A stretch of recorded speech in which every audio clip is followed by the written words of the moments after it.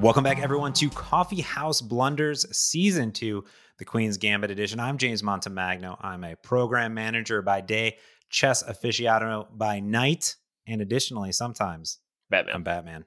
Yes, and with me, my best friend in the entire world, international master and chief chess officer or chief content officer, however you want to say it, of chess.com, Daniel Wrench. How's it going, buddy? Going good, man. That was a very fast and furious start. I liked it. You sounded like a DJ from like a small town in like Sandusky, Ohio or something. Like, welcome back. I mean, you hit it hard. I love it. Let's do it. Ricker. Welcome back, everyone, to Coffee House Blunders, the one and only podcast you need to break down the Queen's Gambit international sensation. If here we get into it, we are episode 4. If you haven't been following along yet, season 2 of Coffee House Blunders, Danny and I have been breaking down every single episode of the Queen's Gambit with no spoilers of future episodes, which is important because I have not finished Queen's Gambit because I stopped when we started recording this podcast, so I can live it side by side, the deep, intense analysis that Danny gives of every single game. And I bring in a unique perspective of I'm not an international master or national master or really a good chess player at all. So I was just waiting to see where that went. That was awesome. But you said you're watching in real time, which makes it really special. This episode here, Middle Game, is the first official episode that you had not seen until after we started the podcast. That's correct. Yeah. And I watched it twice yesterday. So my wife and I sat down, we watched it normal. I only bugged her once or twice. I was like, can I please rewind it 15 seconds just so I can get the notes? I was taking notes while we were watching it, but I left a big gap so I could rewatch it. And I wrote down some key things. I was like, I'm going to fact check that. I'm going to, you know me on this podcast. Mm-hmm. Oh, yeah. Like, what year was that TV made? What airplane was that? This episode, I didn't get that much. I only have 1 or 2 fun facts for us, but this will say things got real on this episode, and not only in chess, but in life, and is sad. Like I walked away sad on so many levels about everything. And my wife was like, I knew that was going to happen. Like, no big deal. We'll get to it. But I was just like, man, so sad. The whole thing. Interesting. I can't wait to hear. Okay, you've got notes, and I also watched it again yesterday, also with my wife, and also hilariously, this was the first episode, or let's say last episode, which is why I almost just combined the words first and last with fast. No, but this was the fast episode Shauna had seen, meaning when I was first sort of given the task by the team at chess.com, like, hey man, this thing's blowing up. We're going to do tons of breakdown videos. We need you to binge the show. I started it on a weekend, and she made it to this episode with me. So she's now seen the first 4 episodes twice as well. And she hasn't seen episodes 5, 6, and 7. So she left the episode yesterday also saying the same thing. Like, now I remember why I didn't want to keep watching this show. It's so sad. What are we doing here? Right. So she actually, I'm like, don't worry. Now that we're doing the podcast, we're going to watch 5, 6, and 7. It does pick up again. You're not going to be sad the whole time. So it's funny. She had the same feeling Shauna did after last night watching it. And I'll say this, when we were watching it yesterday, Heather, my wife, she stopped me many a times, like 3 or 4 times throughout the episode, and asked me questions. She's like, did you and Danny discuss this? Did you and Danny discuss this? Because she now knows that sort of, I've been telling her, like, as we've been going on walks, I've been breaking down the first 3 episodes, all these different things. And it was great because getting her perspective gives me additional questions to ask you. Cause I was like, oh yeah, we did discuss that, but we didn't get that far because it didn't happen. Right. We didn't have a journeying of a game ever. Like, I've never experienced that. And that happened in this episode. And she's like, well, how does it actually work? And I'm like, I'm about to find out tomorrow. We're going to find out. I thought you were going to first tell me that story and be like, well, obviously I responded with my wife. Why aren't you listening to the podcast? And then you would know what we've discussed. No kidding. That's true. I don't know if she wants to put up with my voice for that much longer. Hey, my wife, same thing. She made a comment about that this morning, which is neither here nor there. Let's continue. So now, that being said, we open up in a very fascinating part because, Beth Harmon, she wanted to learn Russian. She's mentioned it before. She's in Russian school, and you were in Russia for a long time, correct?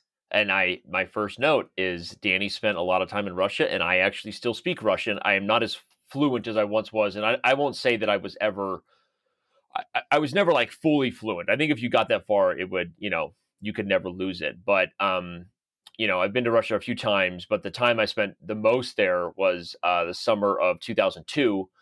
So I was 16 because I turned 17 that October. That's right. So I by the end, like you're across the line of a language, Mots, when you start thinking in that language. Yeah. So that's how I knew. I was there for 2 full months plus, and like not only was I reading it like street signs and stuff, but I was also like when I was thinking about the chess moves, I played in several tournaments, and it's actually where I got my first international master norm. So for those of you who maybe somehow haven't listened to our first 3 podcasts, back up and listen to the 3rd episode where I give kind of a detailed breakdown of what it is to actually become a titled chess player and earn what's called a performance norm. But that's at 16, that's where I earned my first international master norm, even though I didn't get the IM title until several years later. And I was thinking in Russian. I was like, and I was remembering that, kind of reminiscing about it with Shauna, because I also took Russian classes. I had a private Russian tutor. Read a lot of Russian history, and I was fascinated by it, by the Bolshevik Party and all things that grew into Trotsky and eventually Stalin, and understanding the entire rise and fall of the Soviet Union. So for Americans, I do know a lot about Russian history, more than probably most, and yeah, I did speak Russian and spent a lot of time there. Yeah, and when you're fully immersed, it's completely different than learning in class, because Heather is a Spanish major, but she also studied abroad in Spain and in Argentina. And whenever we travel, it takes a little bit to get back up, but we were in Valencia, and that's where she studied abroad, and she was with some of her friends. And you could just tell maybe after a half an hour of just everyone speaking Spanish, she was like right back in it 100%. And I'm just like enjoying it because I think it's always fascinating. I have no idea what's being said because I just know one language, but that's really cool. And where in Russia did you stay? Moscow? So Moscow, for the most part, Moskva. I did go to St. Petersburg, Leningrad for the White Knights tournament, which is a famous tournament because it's during a time of the year where it never gets dark. It's twilight, basically. And even in Moscow, I mean, I remember the sun was setting post 10 p.m. and up at 3, and I didn't. It took me a while to get back on a sleep schedule after being there for so long. Not just visiting for a tournament. But yeah, the White Knights is a famous tournament during twilight, and a lot of other things take place in those nights besides just chess, because people never sleep. But yeah, it's a famous tournament. And but other than that, I didn't really travel more than just kind of the greater Moscow metropolitan area. Gotcha. Very cool. That's awesome. I've never been to Russia. I've had a few friends that have traveled through. I love to travel. Heather and I were talking about how it's actually kind of sad. I used to travel, like you did. Like, I was on the road 80% of the year, and now this year it's been none. So it's fascinating. I'm excited to get a few shots in my arm and then head back on the road at some point in the next year or two. But it's definitely on my list to go travel because I think it's just very fascinating. And yeah, Beth is in school learning Russian. And, this episode to me, there's an arching theme here, which is... I'm not the director, right, of this, but this episode starts to highly sexualize Beth Harmon in first a more discreet way. So she's in class learning Russian. There's this dude. I'm not impressed by this dude, by the way. Yeah. He looks like a schmuck, but he kind of does. I don't know. Right. That's good. And he invites her over. One, I love this sort of hippie wallpaper, whole setup they got going on, guitars on the wall, and they're all smoking, having fun. So she's like maturing a little bit, and she's still actually 17. I got it wrong. I thought she was 18, but she hasn't turned 18 I yet. made a note of that things in this episode are probably not legal, although in the 60s it wasn't necessarily the same as it is nowadays, I guess. Yeah, the smoking of the era, though now it's even more legal than ever, technically. Right. So to smoke weed. So, but I think that fascinatingly, when we look back at the previous episode with Towns, it actually makes Towns even more creepier, because we thought that she was 18 and she's not. And then it gets really weird because she's still 17 throughout this entire episode. And, so in the opening scene with this dude, I think that Beth has boys on her mind. So she's maturing. Her body's maturing. We've seen this go on. We cannot we cannot step into the shoes of a 17-year-old female. It's impossible, right? So we can't really speak to Beth Harmon. Right. But I will say this, especially later in the episode, they start to do a lot more like sexualization of Beth for no reason. Like I understand here where she's in this dude's home, she's got like, on the mind, some sex on the mind. She And lights the candle, but we won't talk about this big penis candle. Yeah, And it is. It's what it is. It's what it is. Okay. If we can only be as family friendly as the show, we there's can. a Yep. big. This is not a candle I would purchase personally. Right. I don't know why you would purchase this Especially candle. as a guy. Yeah. No, it's a big although in the 60s, the free love kind of movement in hippies, Yep. it was like, sometimes in life, and if we look back at our culture, you can't start the swinging of a pendulum and ever expect it goes calmly back to the middle. That's just something that's just true about life and all things, right? So once a pendulum has been grabbed, it's been pulled to a side, it's going to swing violently for a while until it finds balance. And this is something that we know that generation. I mean, speaking to my parents and the baby boomers or whatever you want to call it, I mean, there was a movement to sort of rebel against not just organized religion, so to speak, but against the thought of traditional sort of like sexuality, what was okay, what wasn't okay. I mean, you're literally in a scene, like you said, we can only be as clean as the episode. They're borderline in like an orgy room, right? I mean, like it doesn't go that direction, right? Obviously, she has whatever experience she has there with this, the schmuck as you called him. But yeah, right. I mean, that's obviously a direct sort of just reference to what was going on at the time and what young people were doing as far as. And if you think about it, I mean, think about who her adopted mother was, right? You're talking about a more traditional woman who married into a relationship that we don't know what they were like when they were younger, but clearly at the time Beth Harmon came to their life in episode 2, you're not talking about a woman who's happily and thriving in her marriage, right? We would not disagree with that. I would agree with that, yeah. And so, but the traditional roles were that there was no place for a woman to like find herself outside of a marriage for the most part. Divorces, at least initiated by a woman, were exceedingly rare at the time, almost non-existent, right? It was like sort of be seen and not heard to a degree, despite how miserable you are. And then there was a generation that came up after them that rebelled, aggressively against the sort of traditional way that, that couples were there. So sort of, we'll just call it free love and different sexual partners was a part of the time, right? And part of what they were doing to find balance, and what you would argue was maybe previously in the pendulum, maybe too extreme the other way, right? In terms of traditional views and what was okay and wasn't okay. So I just kind of look at it like that. And I look at the 60s as kind of an era that, you just look at the way generations go. And that was kind of what was going on. There's a lot of stuff like that. So, penis candle or not, maybe you didn't have a penis candle, James, but people had penis candles back then. Okay? Penis candles and waterbeds Danny. There was I had to rewatch it. And I was like, what is that noise? So in this scene, Beth, we assume loses her virginity to this schmuck, right. and which is a hilarious scene because they're both high, and she's like, "How much longer?" She's like, "How much longer?" It's super awkward and super awkward, just like as one's first time is. Everyone's first time is awkward. Maybe not exactly waterbed. Both sides are high awkward, but you get it. I've never had a waterbed, but I imagine even sleeping in a waterbed has to be awkward. I don't understand waterbeds in general. If you own a waterbed, anyone listening, please write into the show, and we would love that feedback on said waterbed. Right. We'd like to get as detailed as possible at what different experiences, both sleeping and otherwise, are like on waterbeds. Just kidding. So that whole scene transpired. And I love the next scene because I actually had this written down. She wakes up, she's by herself, alone in this house, and there's a note and a are we calling it a joint, a doobie, a pre-roll, if you will, was waiting for her there on the fridge. And they said, we're going to go see a movie in Cincinnati. And I was like, that's got to be far away. I was like, how far away is Cincinnati? And it's 1.5 hours. So that is quite a long distance to go see a movie, but maybe there were no movie theaters in Lexington, Kentucky in 66. But yeah, it was a great scene. And I actually missed my favorite part of the scene, which is she called her mom. Yeah. And her mom, I wrote it down. She goes, she's like, are you with a boy or whatever? And then she goes, be careful of what you smoke. Mm-hmm. I love it. It was just like her mom knows. Her mom knows what's up. You know what I mean? Yeah. And it was It was fantastical. So it was a fascinating scene. I thought that they characterized, this experience fairly well. It wasn't overly sexualized. I mean, Yep.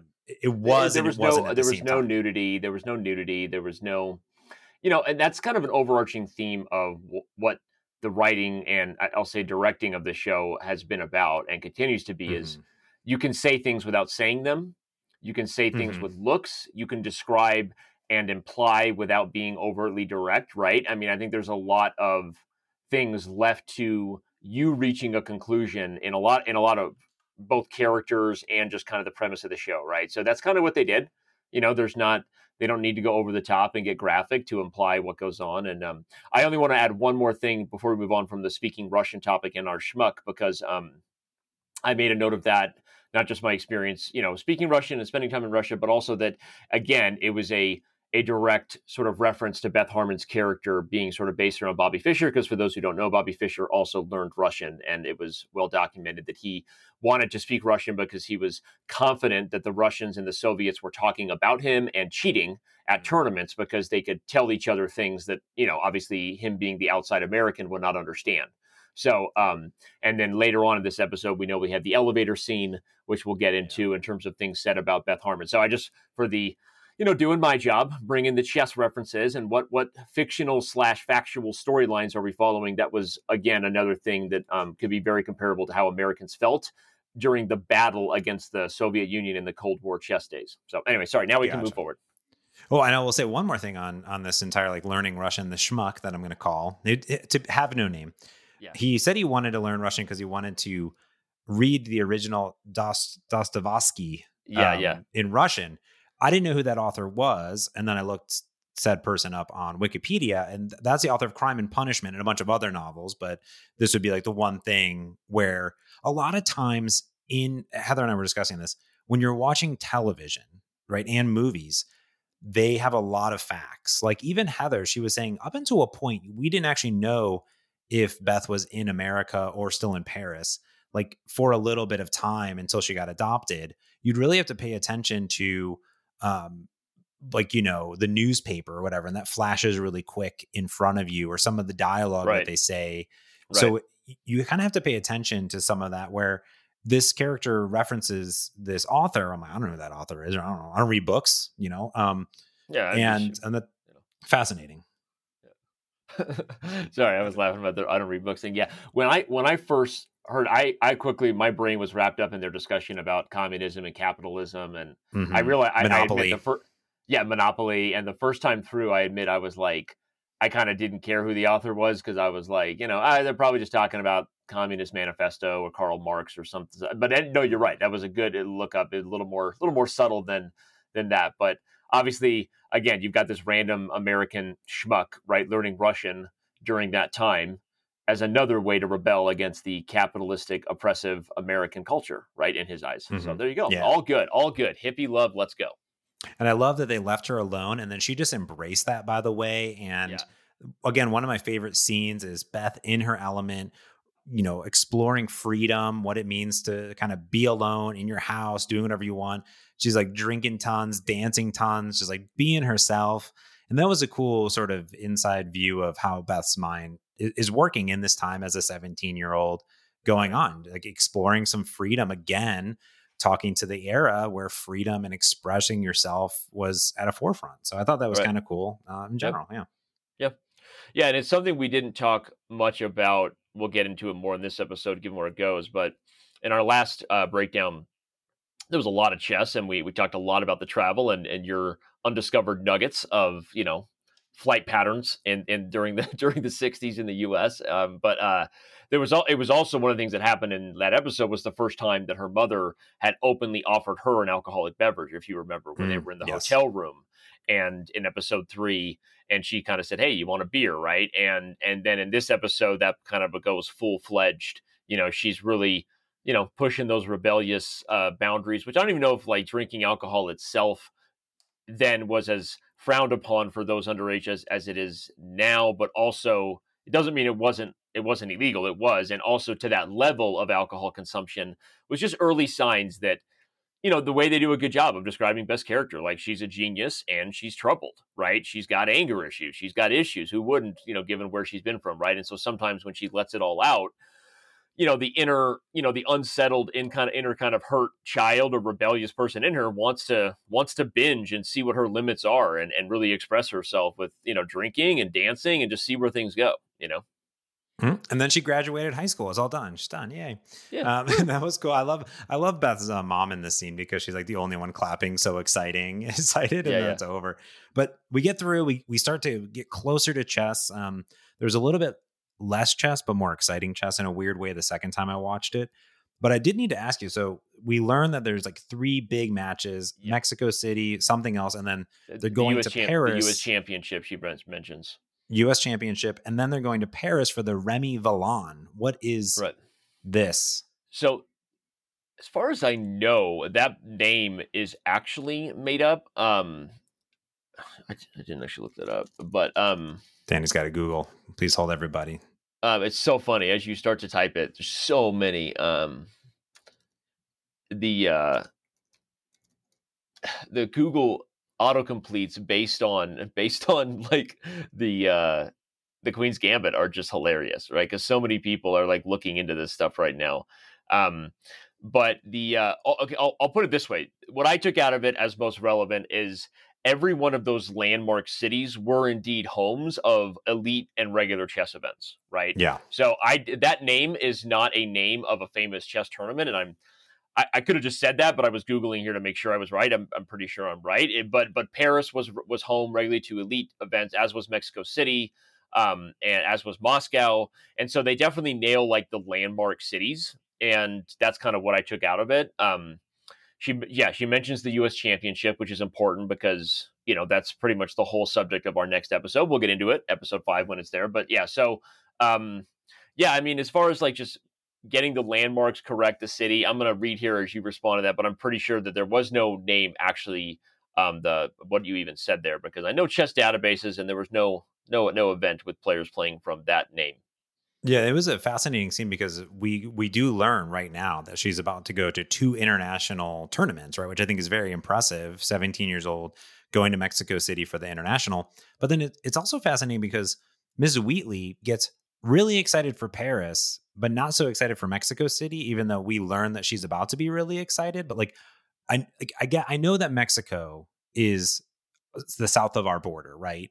And it's not that far, but it's also very far from Lexington, Kentucky. Like when I grew up in Ohio, I could never imagine going to Mexico. It's like so far away. And they probably travel a similar distance. It's a little bit shorter to go to Mexico City than it is to Paris, but it's not that much different of a flight, to be honest with you, because it's very far away to some extent. But I thought it was fascinating because she's been talking about international travel, and like Mexico City is international, right? It's an international tournament. So well, I thought that was and I felt like maybe that was a weird way they set up too. I have a couple, not issues. I don't have the right to have issues, but there were a couple of things about like the way they handled like the mom's sort of like character in the episode that were a little questioning to me. Yeah, like you would think the butterflies would have hit when she mentions Mexico City based on what ends up happening with, their trip to Mexico City and her long lost kind of, pen pal lover. Right. And so Manuel, so yeah, it was just odd there. Right. And then the way, the character develops later on, we won't spoiler this podcast. We'll get to it, but that I agree with you. That was odd. I think you could also argue that Paris is a sexy city. Right. Yep. I've never been to Paris. One of the European cities I've never been to. I know it's amazing, but we know what Paris represents in regards to like just the way people talk about Paris, right? Mm-hmm. Paris, the lover city. Paris, the lover city. So I guess we can give it a pass on that. But yeah, it does get surprising the fact that they right after the scene they hop on a plane, they're headed to Mexico City, and I'll let you take it from there in terms of the bombshell that the mom drops about Manuel. Yeah, well, I will say this is they get on a plane. And you don't get to see any details about the plane because I like to investigate a plane, Danny. Yeah. Oh, I know how you investigate planes. It looks like a very small jet, by the way, which would make no sense going from Lexington, Kentucky all the way down to Mexico, unless this was a stopover. But then it was also weird because it looked like a smaller jet and they only showed it from behind. but it was a 3x3 seater, which wouldn't make any sense for a smaller jet, which would be a 2x2 seater. But the whole idea doesn't make any sense. So I'm a little bit confused there. But yeah, she tells Beth that she's had this long pen pal Manuel that she's written back and forth, back and forth, back and forth, and he's gonna pick him up from the airport randomly. Never met this dude, but totally gonna do it. And whatever, that's fine. It's fascinating. But on the plane, right?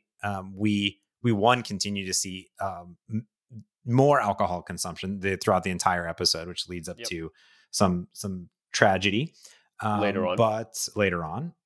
But yeah, Manuel's there, long lost pen pal, never met, and at some point, as Mrs. Wheatley gives Beth this really nice watch, the Belova, and it's a very expensive watch. Like today's, it'd be a few $100s, which is not a cheap watch.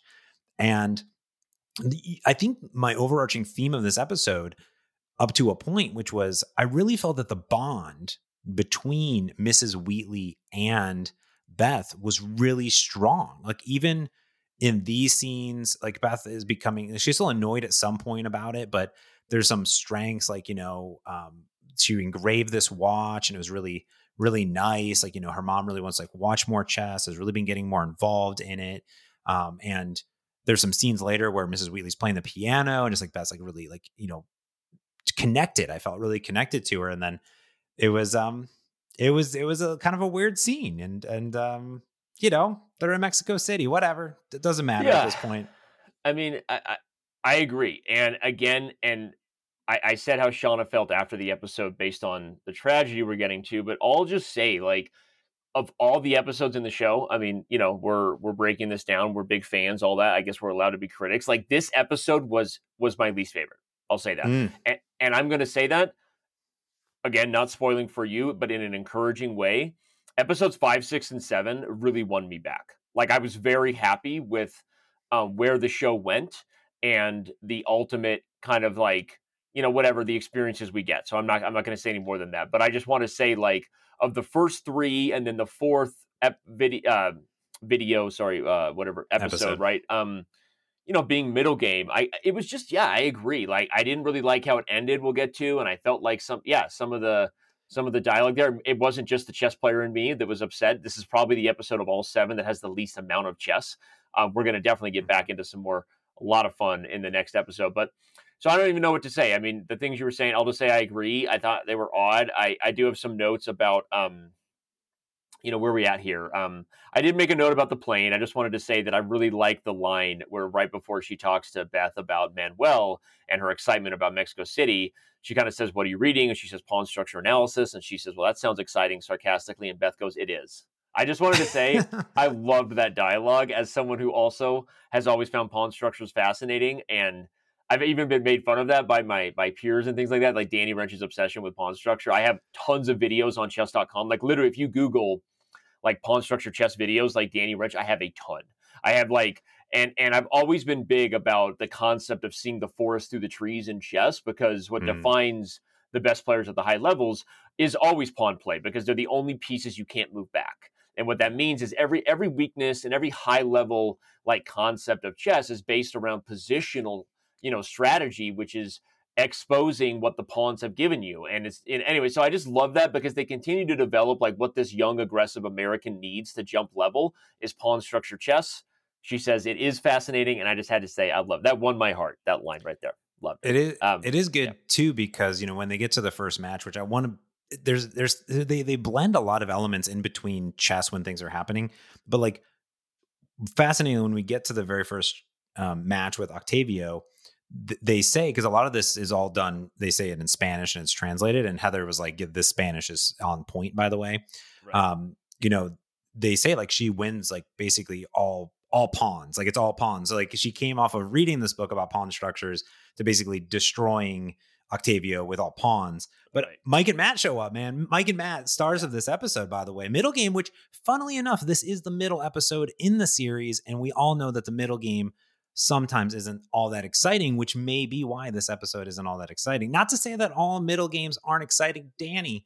I'm just saying, you're halfway through a match and you're like, okay, get it over with already. I'm with you. I'm with you. I did make a note here that Mike and Matt's appearance is a bit odd. And the reason I said that is because it's almost like they had to have someone for Beth to dialogue her thought process with, right? Yeah. On like in the lobby, before the chess games, like there's the scene where she comes out of the elevator right before the game with Borgov we'll get to, and Mike and Matt just like walk up behind her, kind of like she has someone there with her, which I thought was cool. It's totally movie magic and the drama, but I can say like in an elite event in Mexico City or Havana, Cuba, like where some of the events south of the border in the U.S. took place during that time, Buenos Aires, like they would not have been there. I will say that Mike and Matt did not belong in Mexico City. But, yeah, they even say there. like they're like, oh, Yeah. like he like Matt loves a beating or whatever. Mike or Right. whichever one was playing, because only one of them was playing. And it's crazy because this very first match, by the way, which is against Octavio Marenko, who she destroys. He is an international grandmaster, not to be confused with an international master. And I had to go back. I made that note that they use the term, right, and I love that because you and I had just spent so much time talking about it in the last episode, that the actual title of Grandmaster is International Grandmaster, and she says it there to add the correct emphasis on the wrong syllable. I loved it. Now, but how would she get paired up against an international Grandmaster? Because in this tournament, is it more of the traditional tournament like you were talking about, where like one of the top players would play one of the lower players? So that note is exactly why Mike and Matt didn't belong there, because she was invited to play in Mexico City.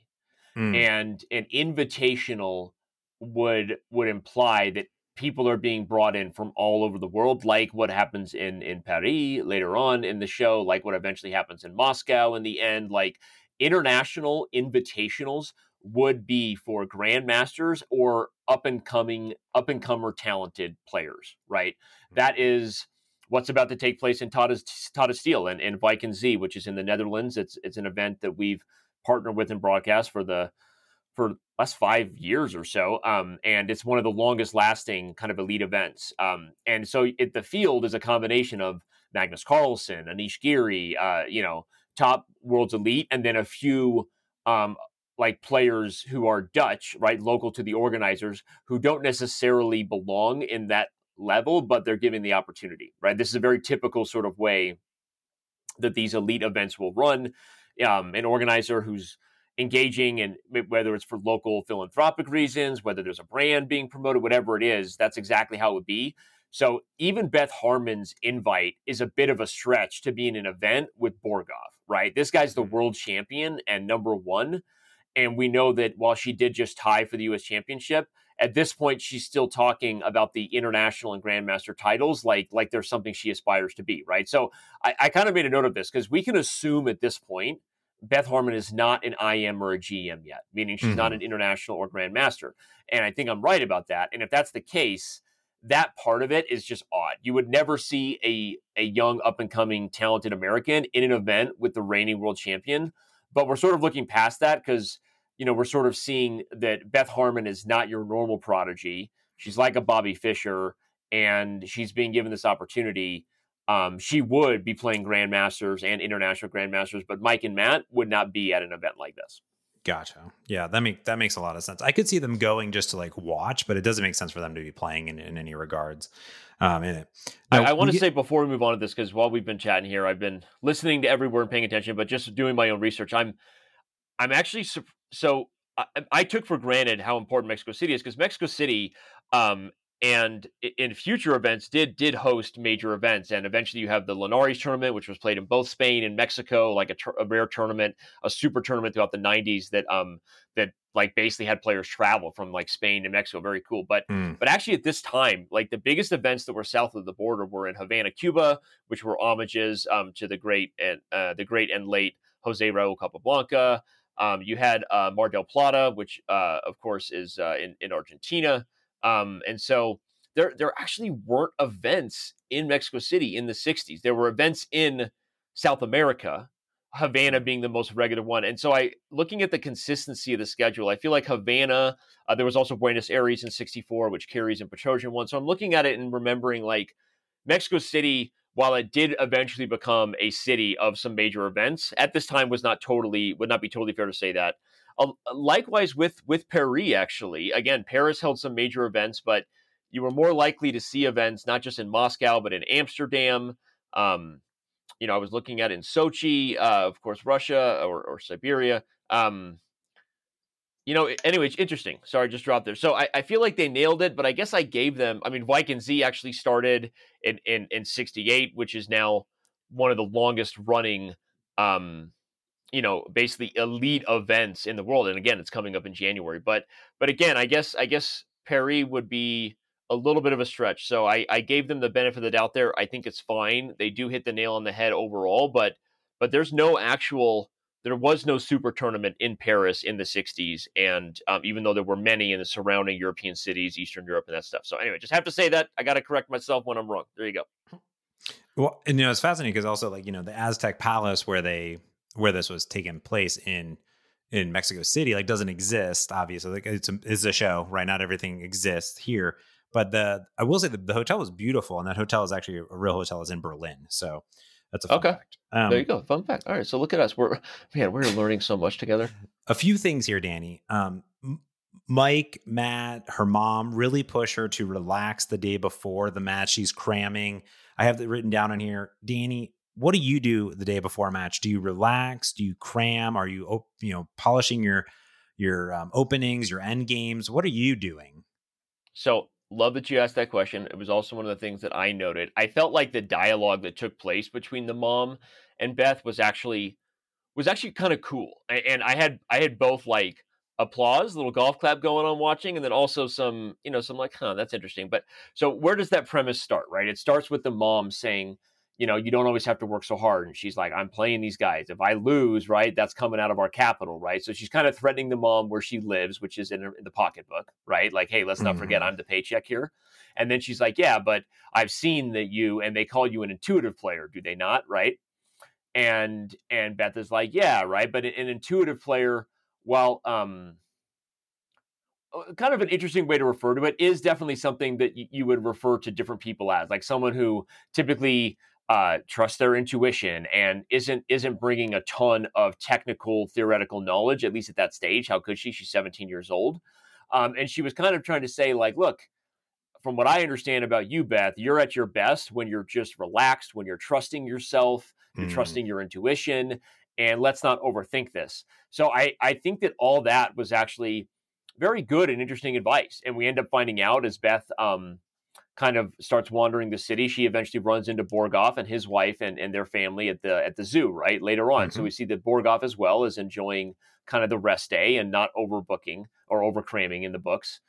But also I felt like there was a little bit of a of a thing that says like, hey, if you relax, that's when you're at your best. And I actually made notes of the all the quotes I have, of like, the harder I work, the luckier I get, right? Like Lee Trevino in golf, right? I think that he said it for there are all kinds of phrases that like imply you work hard so that when you're in front of the pressure filled moment, whether that's on camera or at the board, you can relax, right? And trust yourself, right? So I don't really agree that like walking away from what you need to focus on is an ultimate recipe towards success, right? I mean, working hard allows you to relax sometimes because you feel like you put in your time. Now you can trust your instincts and let it happen, right? So, and there's a lot of things about that. And then you see that the mom is one of the themes throughout this is the mom is consistently what I would say like a slippery slope almost. Like, I don't want to say the mom was a bad influence, but if we go back to like episode 3, like giving alcohol, and then here, like she kind of gets Beth to kind of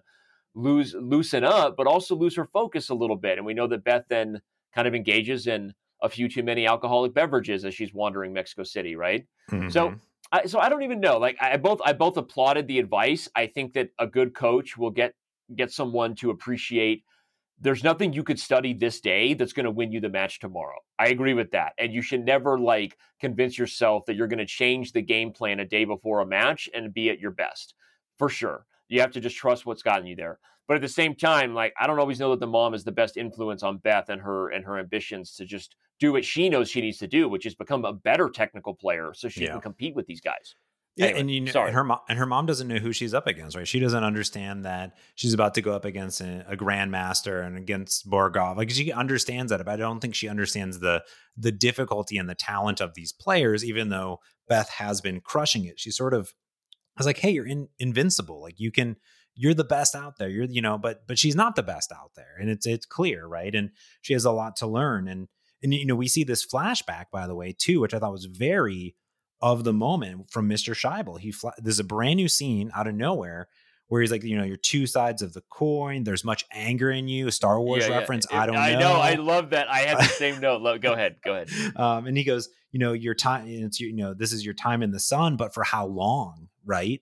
And we actually see that later on in one of the other matches, sort of talking about a younger prodigy from Russia. But this flashback is she continuously gets flashbacks of Mr. Scheibel in many of the episodes here.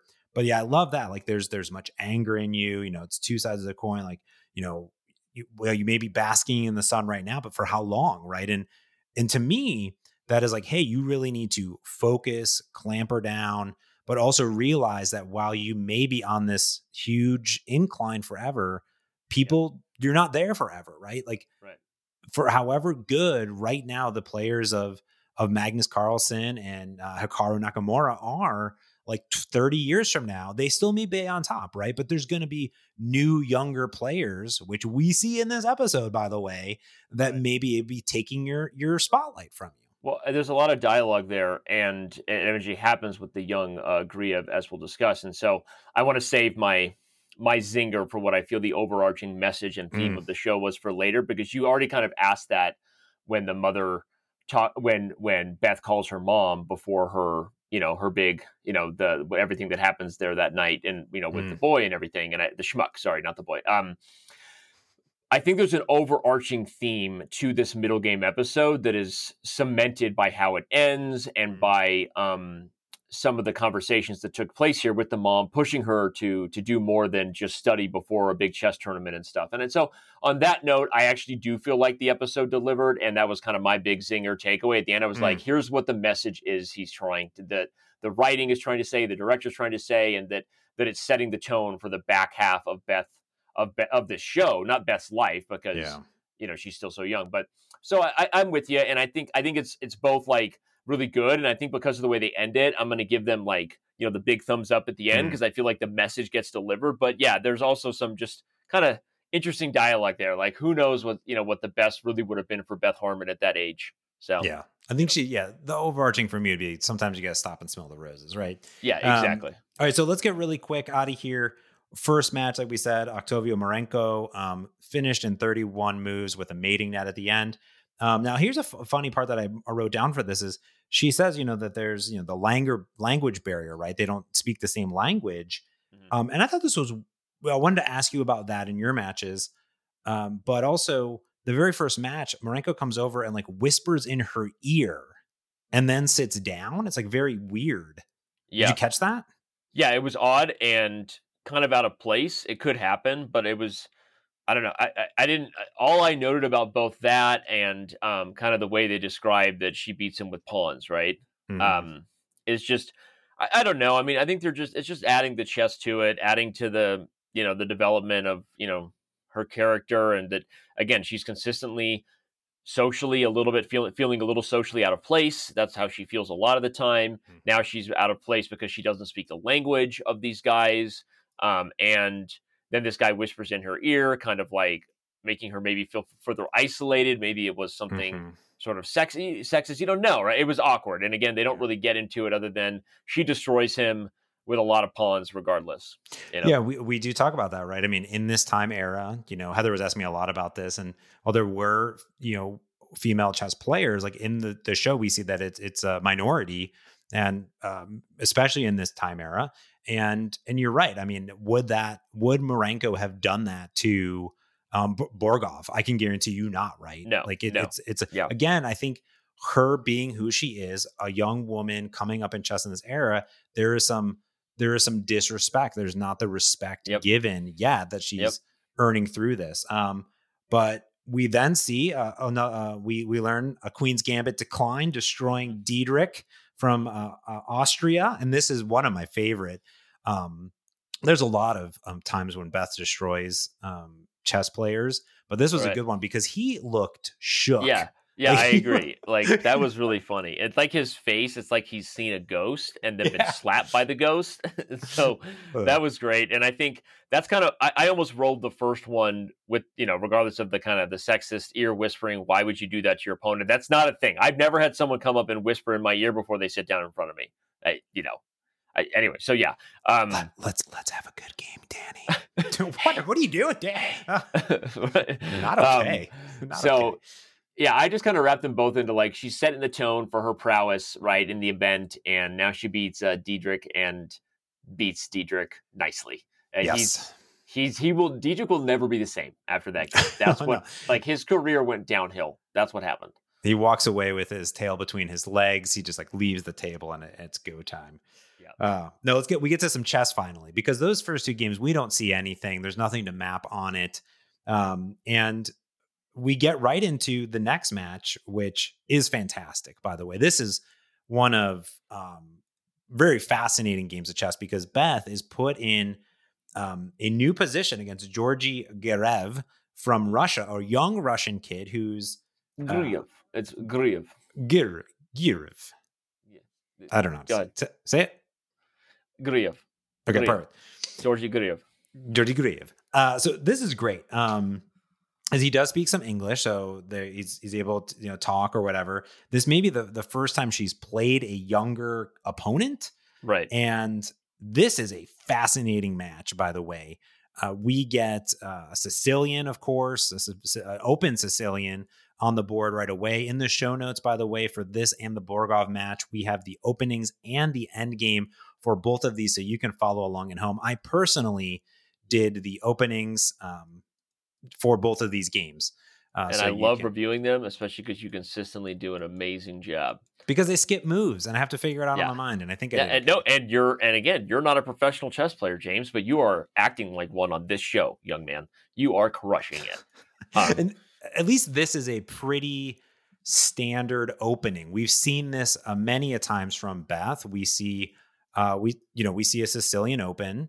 Yep. Sicilian defense opening. And she's white in this one. She also plays the Sicilian, as we know, as black many times. But yes, you're right. So yeah, she's white in this case, and you nailed the opening. Yep. Yeah, she takes her knights out, and then we see a French variation with him taking knight e3, knight king 3. What is it? Something? Well, pawn king e3 6. It's pawn to king 4. We get pawn to queen's bishop 4. That's a Sicilian. This is e4 c5, and then after knight f3 we get e6. So that's pawn to king 3, or pawn to king 6, depending on the board orientation.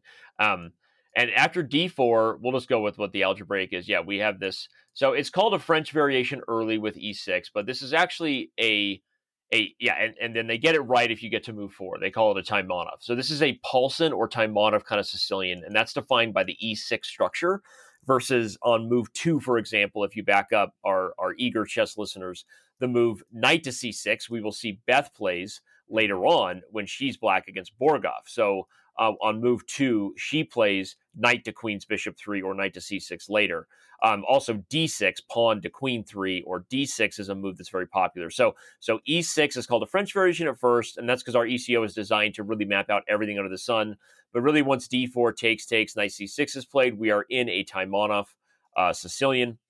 And the main line that's played here, I believe this actually is a famous game, but I didn't look it up ahead of time. But we've got a Scheveningen structure. Once you have pawns on e6 and d6 for black, if you go to like move 6 after knight f6 for black, this is a Scheveningen pawn structure.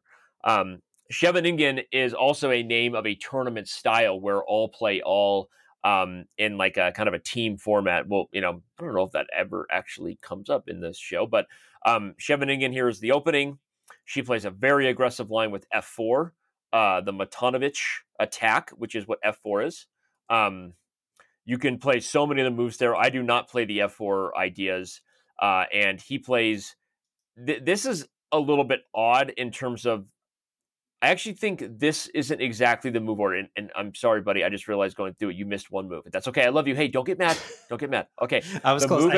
I knew I was close. I mean, I got the board to where it was, but I might have been off after this The one. the only thing you miss is bishop e7 first before knight g4, because if knight Mm, g4 is played on move 7 there, she would take it with her queen, still on d1. So in the game, actually, bishop e7 is played, then queen d2 from Beth, then knight g4 from our buddy Gerev. Gurev. Gerev. Gerev. And then so after queen to d2, knight g4, you get bishop e2, e5 played by black, knight f3, and then the capture on e3 and the capture on f4. So the final position is just like you had, except there's moves bishop e7 and bishop e2 thrown in for both white and black there. Oh, I see. Got it. That makes sense. Yes. I was very close in it. We'll put the final updated one as we walk through. We always do that because this is fun as Danny gives me. It's hard because, if you are really into this chess, you're trying to watch it and they skip random moves. And at the same time, I wish that chess.com would also put the 1 through 8 reversed on the other side. That would also be very helpful. Okay. That's good to know, actually. Of the board, because, when you say, for example, if I have white on the bottom, right, and you're like, oh, pawn, E3 or whatever. It's actually 6 on the board, right? It's maybe I can tap on it or something, change it. But it's like, when you're in the Explorer, you can only see one and you're shifting in your mind. But this was a fascinating match in general. And I think that Gerev was also fascinating, right? He's super young. He's very respectful. He's like, it's an honor. It's an honor, Miss Harman, right? He's like excited to play against her. The play is fast, by the way. They play super fast. I made a note of that here, which was interesting. It was like a young guy kind of like trying to prove himself to Beth Harman there. Go ahead. And then we fast forward 5 hours, Danny. Yeah. And this is fascinating because this had never happened. Gerev, he goes, we've played for 5 hours. We should adjourn. And I was like, holy crap. Like I have no idea what's about to happen. And they have to she has to seal a move. Danny, explain one, by the way. This is when Heather stopped and she said, wait a second, how did it go 5 hours? Because I thought you told me that Danny discussed 2 hours, 40 moves, right? Yeah, but it's 2 hours for both sides. So that's already 4 hours total possible. But they're at 5 hours. Yeah. And they're playing past the 40 move mark, which means they've been given additional allotted time. So a very, very typical time control is 2 hours for each side to start. So that's already 4 hours of potential total time. And you have to make 40 moves total, sometimes 50 moves, depending on the time control. 50 moves was sometimes more standard then, but you got 40 or 50 moves within those first 2 hours. But if you reach the 40 or 50 move mark, each side gets sometimes either an additional half an hour each, or sometimes an additional full hour. Tournaments in the 90s, when I was up and coming, and in the early 2000s, it was the most popular time control in the world was 40 moves in 2 hours, sudden death 60. So that meant a total possible game of 6 hours long. Wow. But that was because in the sudden death era, our era, there were no adjournments. So back then, a more typical time control would be 40 or 50 moves in 2 hours, plus 60 minutes for the remaining moves. And at any moment, someone can adjourn the game. Well, what happens? Okay, hold on. Before you go to adjournment, what happens if you don't reach the amount of moves required? Is it a draw? Does someone resign? No, you lose on time. So sometimes, in fact, the most common amount of time a game would last is probably roughly the 3.5 to 3 hour and 45 minute mark, because most games someone would win right around move 40. So, one side's used 90 minutes and they're leading. The other side has used almost all of their 4 hours because they've been getting outplayed. So they typically are taking a little more time to think about it. They're under time pressure, and our game is ending on move 37, 38, right? This is a very, very common pace of a game and the type of result you would see. This game is, and what they're depicting is a very accurate, very long struggle, right? This is a really deep game. And I believe we have it noted in our thing as, I think it was Yakovenko Stellwagen. Yes. So Yakovenko Stellwagen is an actual game. And that's the position they are referencing with the eventual tactic. that we see Beth uncork after adjournment with this H5 move. But I don't want to skip past any of your questions about adjournment before we get into that. But yeah, how does this adjournment work? There's some stipulations here. This is fascinating because it just stops at the end of it. He's they kind of agree to stop play for the day, and at least what my mind is this. Okay, this is how I explained adjournment to Heather, and then you can correct me, because she's like what's about happening here? And I said, I think what happened here is they've agreed that you're going to take a break, go to the next day because they played for so long. They're still within their time limits. They've played enough moves. Mm-hmm. Beth has to decide what her next move is, so she cannot study the board and decide something find out different. The best move. Yeah, exactly. That's 100% correct. So you see him, the tournament director, come over, the arbiter, and she has to seal her move. So I had a couple notes that are more like, bring in my, how realistic is the chess of this? So first of all, we explained the time controls, totally legit. We explained that a game would be adjourned after about the 5-hour mark. This is also totally legit. The only thing that's not legit is that the young guy is kind of like, hey, we've been playing for 5 hours. Can we call it a break? Like that's not a normal thing you would ever say to your opponent. And although he's just like a kid and he's exhausted. And then also the fact that he played the move King H8 so quickly is actually the move that in theory kind of loses the game. Now Black is in big trouble, but Bishop to G7 blocking the check by the rook would have not allowed the H5 tactic that Beth Harmon plays. Now White is still in control because of the rook on the 7th rank, but the game would have been much more dynamic. And without turning this into a long kind of crazy chess lecture, but King H8 is actually kind of accurate and both. It needs to be noted, King H8 played out of exhaustion by our young 13-year-old is the move that kind of loses the game in a forcing manner when Beth finds and seals the move H5 at the break. Yeah, he puts his king in the corner. I'm just not saying that's the best move, but this is fascinating to me because Beth knows her next move. He doesn't know her move, but what this allows Beth to do is study the chessboard. She's annoyed. I think at the end of this day, she's super annoyed. He goes and he asks about drive-in movies and Elvis things and all this stuff. It's super cute. And Beth is just not having anything to do with it because she just played chess for 5 hours. She's super annoyed that she hasn't crushed this kid by now, right? He's so young. And, but I think she has the advantage, right? If we look at the chess.com analysis, this podcast brought to you by chess.com, where you can play chess online. That's the advertisement. So she's already winning in this point, according to the analysis board. She's already winning, and she knows her next move, which surprisingly enough, H5, this move, you can click on the show notes, brings her down in the analysis here, by the way. It brings it not 50-50, but she's still winning even with this move. It brings it down a little bit, but she has all night to study the board, which I think is kind of crazy because whoever's about to play the next move, if they can memorize the chessboard, right, which it's on the demo board or whatever, so it's not that hard. She just stayed up all night and just memorize and figure out everything in general, which I think is crazy. Yeah, I mean, and so what was your thought about, I want to give my thoughts about it. So what you said is so she plays H5, and even though it initially brings her down, I will say the longer you give the ancient to think, it actually goes back up. It is a brilliant pawn sacrifice, which is kind of why the young Grieve missed it. And I'm gonna assume that people at this point have clicked the analysis link by James, and we're looking at the position with the Black King on H8, and go ahead and play the move pawn to H5 on the board. Yep. The whole idea is when Black takes this pawn, you would then play G6, which threatens checkmate with Rook H7 because the bishop on D5 guards the G8 escape square for the Black King. And so this pawn sack is kind of the key. And there's really no way out of it. Eventually what happens here is Black has to part ways with a piece, and the game is over. So H5 actually, even though initially computers often sort of go no, don't give up material, but if you give it time to think, it's actually the brilliant tactic that was played in the real life game between Yakovenko and Stellwagen.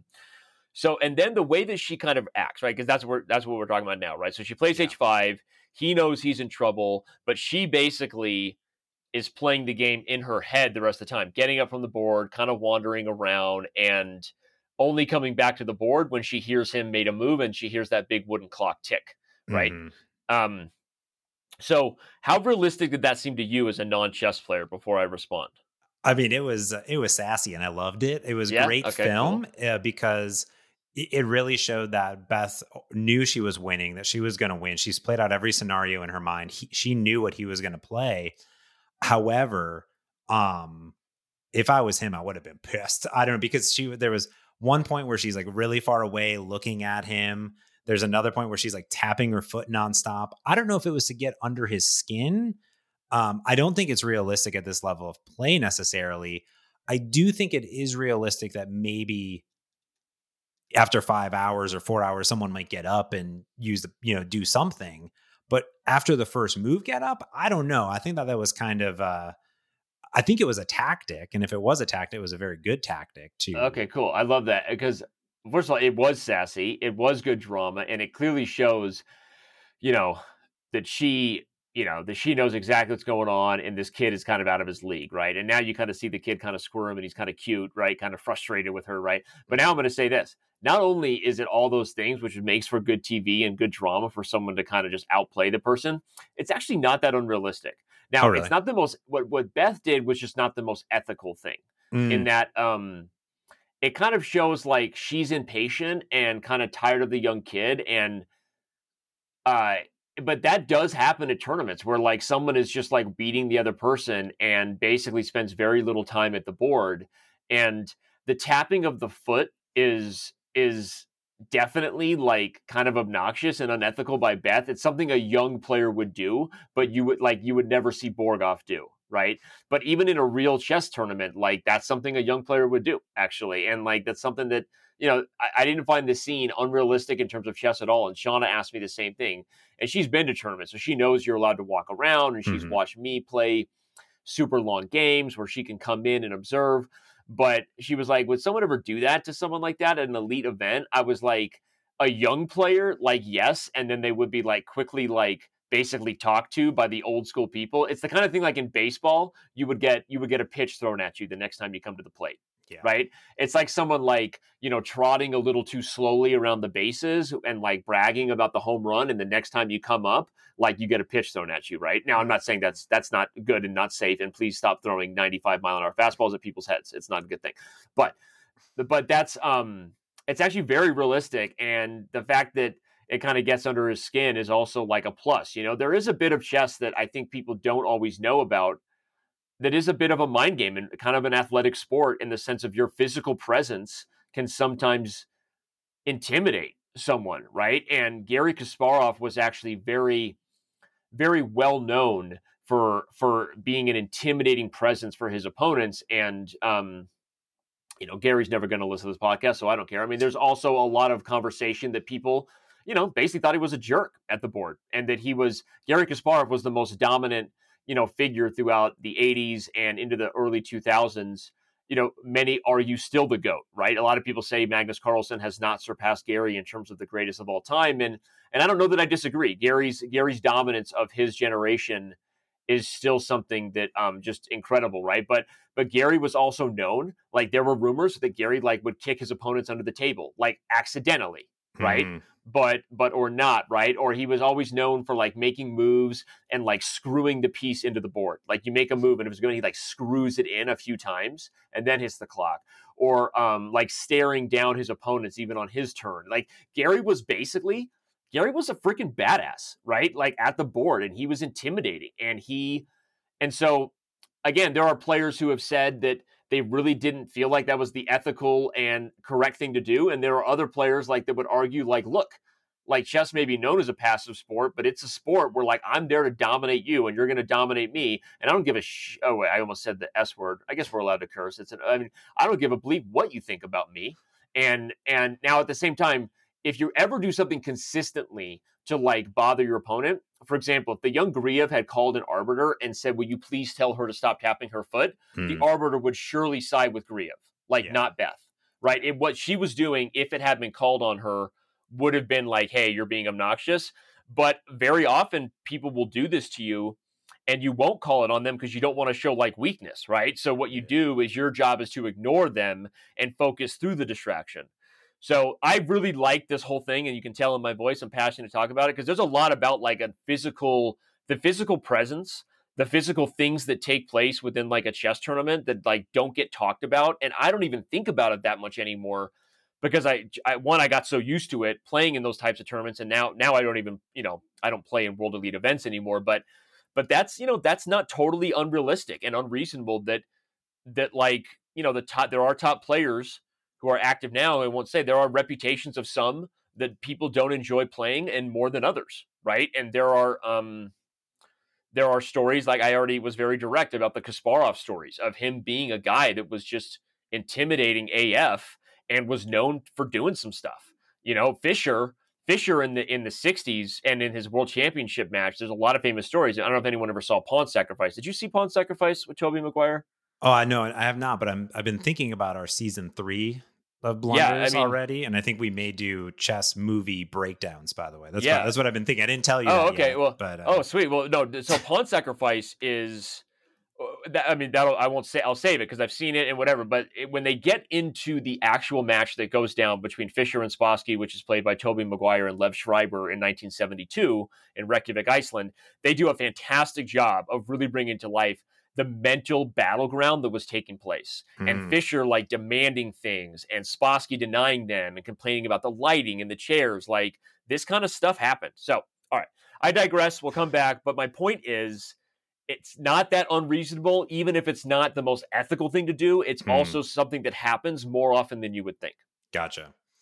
That's fast. I mean, it's a fascinating insight, and I think that we actually see a little bit later during the Borgov, like someone takes a photo and the arbiter goes and like shuts it down, right? And it's similar in golf too, by the way. Like golf, I was a golfer back in the day, and if you have people that are watching or doing other things, like the arbiter will kind of come around and do stuff.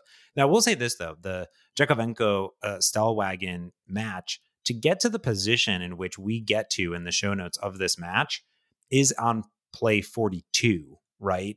So we can. Yes. I'm not going to say it took the same amount of moves, but are we looking at somewhere around 40-ish moves? And if so, does that even make sense for the 5-hour mark? I mean, it's kind of weird, I will say. I think it can make sense in the sense of, so if we go with the time control I said, 40 moves in 2 hours, it's not crazy to believe that sometimes you would spend a significant amount of time like right after time control because you get more time. So for example, very commonly, they've been struggling. We're both under time pressure. We've both used 3 hours and or an hour and 55 minutes. Like we barely make time control and move 40. Now we get this extra hour each. A lot of times people will slow down and really think through, what the next few moves are, and so again, I think tit for tat, whatever, but no, I don't think it's unrealistic, and I think they did a pretty good job there. Now, do you know the next move? So Beth plays H5. We don't see the board. Do you know in your mind how she beat him if you were to walk this out? So she played H5. There's actually a great video by Danny King, who's a friend of mine, and give a shout out to his YouTube channel. He breaks down the whole Yakovenko Stellwagen game from that position. But I guess for our podcast, I'll say that. Yeah, again, after H5, it's, I don't want to say easily winning, but it's very straightforward. Like black is in big trouble. And again, the point is because you're getting a forced pass pawn with this pawn sack, no matter how black takes it, the king on H8 gets in a mating net and black has to start giving up material. So I think it goes on longer. This is the note I made. I'll say this. It goes on longer than they really do a justice to with her like walking around because they're more focused on the drama of her intimidating him. But if you remember, she walks back to the board like how many times? What, three times? Three times. Yeah. Okay, so you made, and I can tell you many more moves than 3 moves were played in this game. That's like, what I was looking. I was like, 20. I was like, maybe she puts the knight the rook up. It's like, and then I was like, okay, but then what's her next move? They flash the final position. They flash the final position, and you can see it's like way down the road, right? Gotcha. Like a lot of things have come off the board. In fact, I can even set up the final position haven't done it yet, but I'll save it for our viewers who want to see it. As far as why Stellwagen or Grieve resigns, and it is easily 15 moves later. So Yes. they don't really do that accurately, but it's not super relevant. I think it's just caught up in the emotions of the moment, and she beats him, but no, they don't. The game is not over in 3 moves. Gotcha. Yeah, and he resigns in the traditional, Yeah, I love that. old fashioned way, Yeah, knocks over his king in yep, general. This is great because Beth at this point has brought herself back together. She's realizing, hey, this kid at some point was one of the hardest matches I've played. She acknowledges that, even though I think it's a lie to make him feel okay about it. She says, you're the best I've ever played, which I don't think that's true. Maybe it is, maybe it's not. I feel like she just said that to say that because, she's like, I have never been to the drive-ins and blah, blah, blah, and all this stuff kind of like, is personal again. But then he's like talking about that he wants to be world champion and blah, blah, blah by 16. And she's like, but then what? And then what? And he's like, I don't understand. I love that. I don't understand. And Heather stopped me. She's like, well, what is going on in Russia in chess? And this time I'm like, to me, talking to Danny, it was a very different shift, right? I think that in Russia, and correct me if I'm wrong, when we talk about the Russia 60s, 50s, 70s, I feel as though it was like Russia was the best at the thing, right? They had the tops in the world, but they literally seeked out the players and handcrafted them to be the best players in the world compared to America, which is like, hey, you might be good, but you're going to have to fend for yourself to the top, right? It's not like the Olympics in the way Yep. that, like, to me, it was chess was like the Olympics in Russia compared to chess in America wasn't that way, or nor have I, don't know if it ever has been in a way. So totally accurate, and they do a great job of kind of depicting that. And remember that the Soviet Union was a world power. It's not just Russia, right? It Yeah, was the correct. Soviet Soviet Union. Union. Yes. And the only reason I keep clarifying that is because it's well, one, it's a very important storyline as we get into the the parts with Borgov, and we talk about the KGB being with him in this episode. I've Yep. not got notes on that, but it's the Soviet Union was obviously a massive, amount of now like multiple countries and states, right? So like, I mean, entire Eastern Europe, right? It wasn't Mm-hmm. just Russia. You're Yeah. talking like so uh and yeah, it was I wouldn't say it's exactly like, oh my God, a hero is born and they show up and they're like, your child is the second coming of this person, right? Like Yeah. obviously they didn't have that kind of foresight, but because chess was so systemic and a part of the culture in the Soviet Union, talented uh players were recognized very early and given opportunities super early. And then the cream of the crop rises even from that cream of the crop. And then the cream of Mm. the crop of that, right? So the Botvinnik Chess School, I talked about Botvinnik being the father of the Soviet chess, really just regime. He was a world champion, but he's often referred to as the father of the Soviet Union chess. And the Botvinnik Chess School is where Garry Kasparov, I just mentioned, the 13th world champion, right? The intimidating Garry Kasparov, Anatoly Karpov, uh, you know, you have all these guys, Spassky, Petrosian, those guys were kind of rivals of Botvinnik, but that whole next generation that came up through the 70s, 80s, and 90s all attended the Botvinnik School of Chess, like Mm. for sure, right? And the talented players that were recognized young were given tons of opportunity. And so for him to become world champion is not only always been his dream, but probably all that's been instilled in him as his life option forever, right? And so I'll just say now, I think that dialogue that goes down between Beth and Grieve is kind of like Beth's mom and her, and that the overarching note that I made about the show, which is that to me the message from the very beginning is there's more to life than just chess, right? And like you said, it's stop and smell the roses, but it's like, hey, like the beginning of the episode, it's about her, you know, becoming a woman and losing her virginity and all the things that go there, and then it's like the mom pushing her to get outside the box in terms of what might help her play her best chess. It's not just X's and O's, right? It's get out and smell the roses. And then it's like her direct question of this kid being like, well, what's after you reach world champion? And he's like, I don't understand, right? And it's like she's delivering a message to him, right? A young person growing up in the Soviet Union who's clearly fascinated by American culture with his questions about the drive-in movies, right? Mm-hmm. And she kind of gets him thinking, hey, there's more to life than just chess, little guy, right? And I think that that's just kind of the overarching message of this episode. And now, now we're going to get into the big moments that happen here in the end, not just between her and Borgov, but in terms of what happens with her mom. Very true. Yeah. And we see the next scene, the elevator scene, as I like to call it, where Beth, we obviously knows some Russian. Not sure the extent of Russian that she knows, but we can assume that she clearly knows that Borgov, and then also two members who are the second and third best players in the world are with Borgov, sort of like the crew, if you will.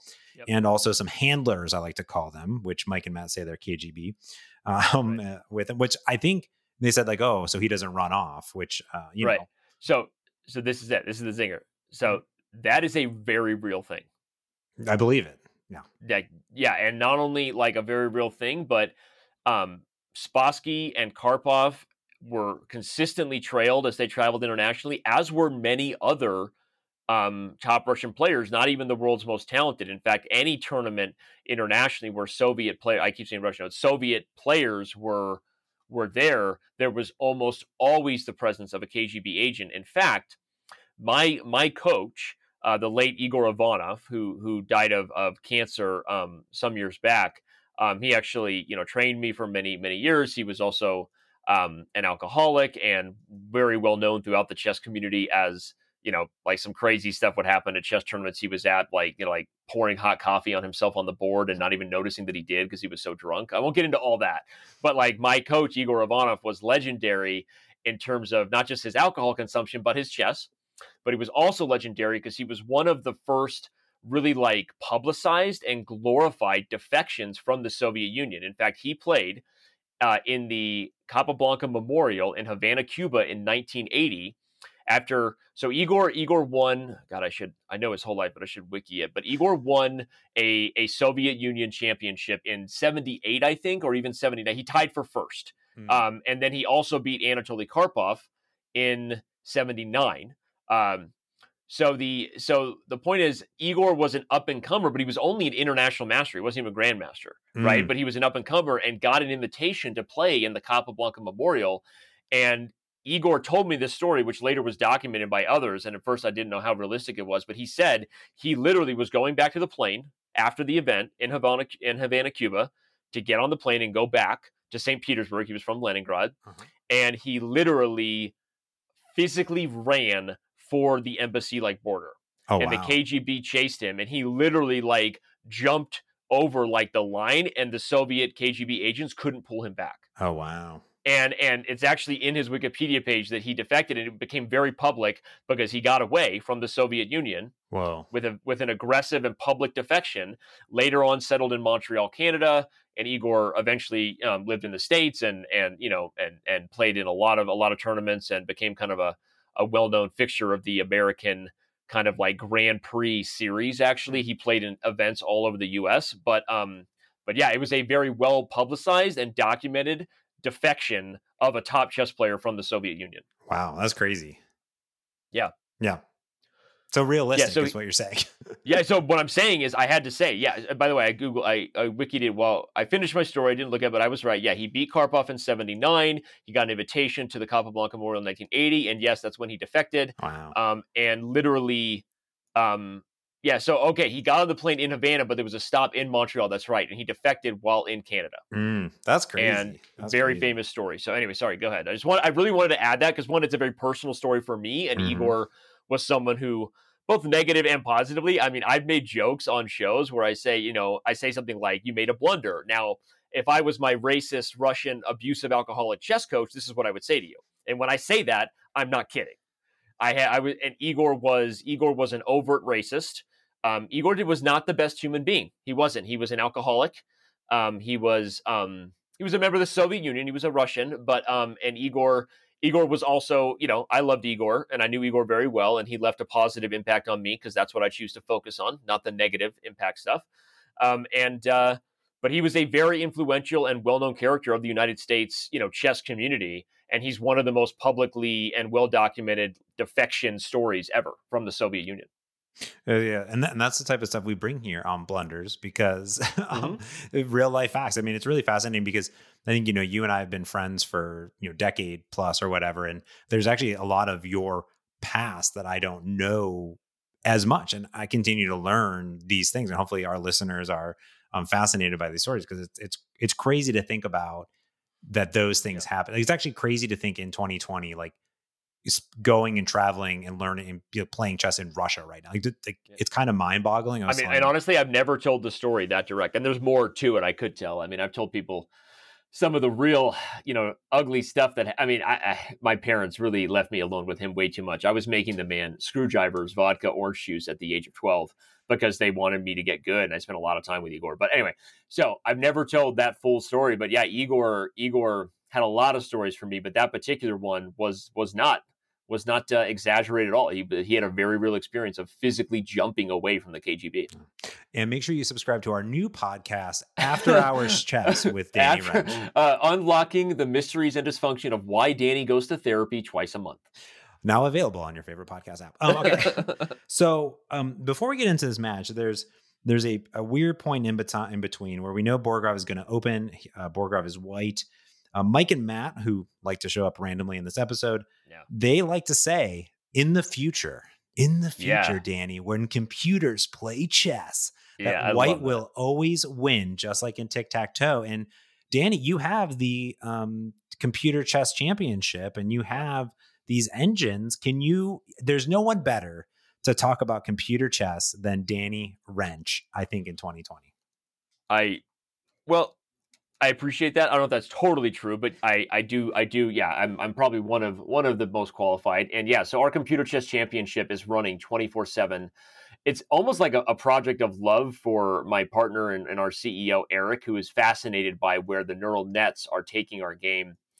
This podcast is going to be a lot longer than 90 minutes if we go down that road. So what I'll just say is, for those who didn't follow the emergence of AlphaZero from the Google DeepMind project, you have been under a rock. And neural nets, while chess has always been on the forefront of where computers are affecting humans, but I mean, some of the most infamous matches ever are Garry Kasparov, right? The Russian versus the IBM computer. People who don't even remember Kasparov's name will say things like, yeah, there was that match by the guy from Russia versus the IBM Deep Blue computer, remember? Mm-hmm. Like, you've really made it when people can describe who you are without saying your name. Like, they say, who's that American who became world champion? They may not remember his name was Bobby Fischer, but they know of him, right? Yeah. So computers have always been very closely entwined with chess, but even more so in the last few years because of the jump into the world of what will eventually become Skynet and kill us all. And don't worry, I'll be your John Connor, baby. I'll be there for you. But eventually we know Skynet's going to become self-aware and launch the missiles. It'll probably be some version of AlphaZero, which was the chess computer launched by Google's DeepMind, which has now been taken and replicated by so many chess engine developers. There's so many hybrids now of what's called Leela. Leela, she's referred to as a girl, which is funny, even though it's a computer. But Leela is in many ways the strongest chess engine right now, but her core is a combination, especially the hybrid versions of a neural network. So something humans gave minimal, like no influence over, and just let it teach itself chess, combined with sort of hybrid influence of the strongest chess engine technology, where we have taught the computers the right way to think about the game, right? Taught them how to make sacrifices where they give up the math, but to gain a greater mathematical edge in the end, which is ultimately like checkmate, right? So I'll just say this. It's a fascinating thing. The people that are rabid in this community are seriously rabid. We basically just pay for these servers to have the top chess engines, neural nets and otherwise, battling it out all the time. And you can go there right now. Like, it's just streaming with no commentary on Twitch to somewhere between like a couple hundred to like 1,000 viewers just all the time. The chess.com/CCC is running nonstop. Computers are not winning when they're white. In fact, most games are drawn. To go back to our Queen's Gambit episode that Mike and Matt referenced, most games are drawn, but it is true that you almost never see a victory with black. Like, you see a lot of draws, and then occasionally you see these brilliancies by these computers as white. You almost never see victories as black, but even that isn't true. It does happen on occasion, and so Mike and Matt, while they were right that white has the edge, they were wrong that it would be that clear. Yeah. And of course, in the real world, human versus human, they're not talking about engines and talking about computer chess.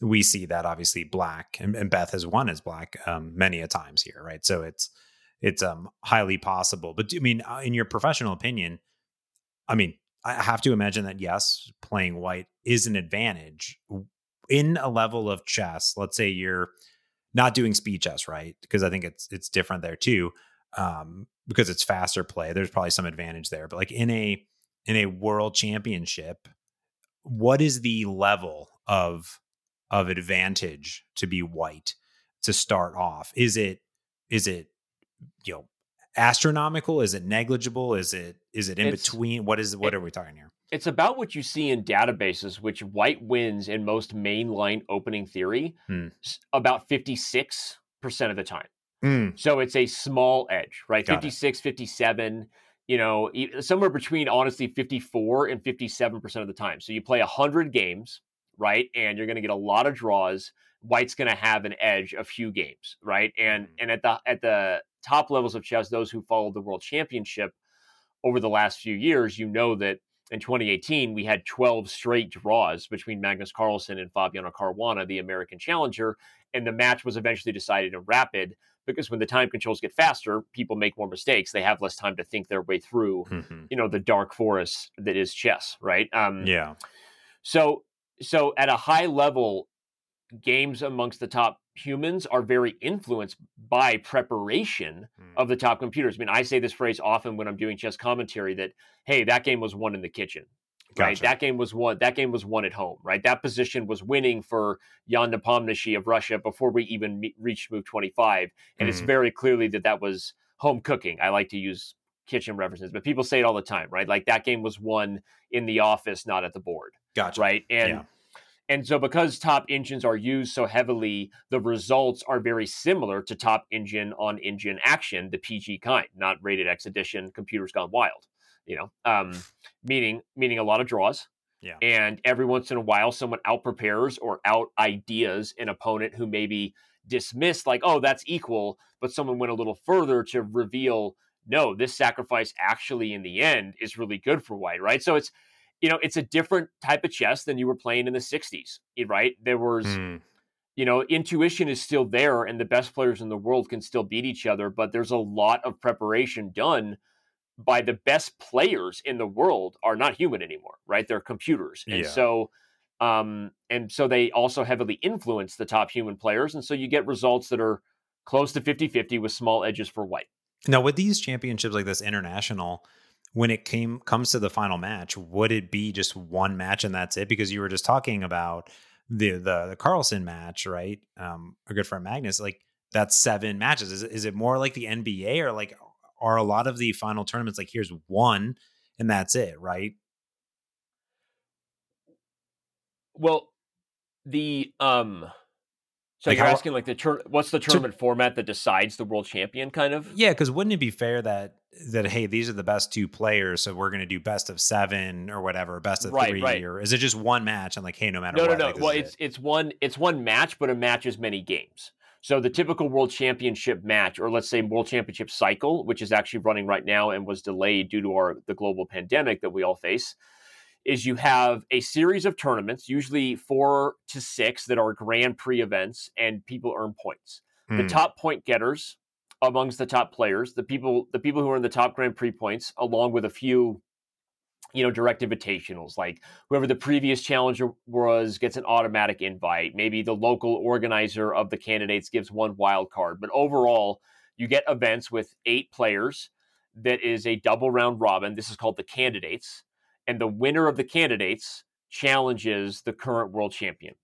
So it's a Grand Prix system that describes the candidates. The candidates play a usually like a month-long event, which was postponed halfway through during COVID back in March. And then the candidates, which is set to resume this April in 2021, will decide the challenger to the world title. And then the world championship match will be a 12-game classical match. If nobody has won after regulation, we will have a tiebreaker in rapid, which is what happened both the last 2 matches in 2018 and 2016. Gotcha. Okay, that makes sense. Now, so for this international, Borgov v. Harman, is it realistic that there's just one match and that's it in this international style? tournament.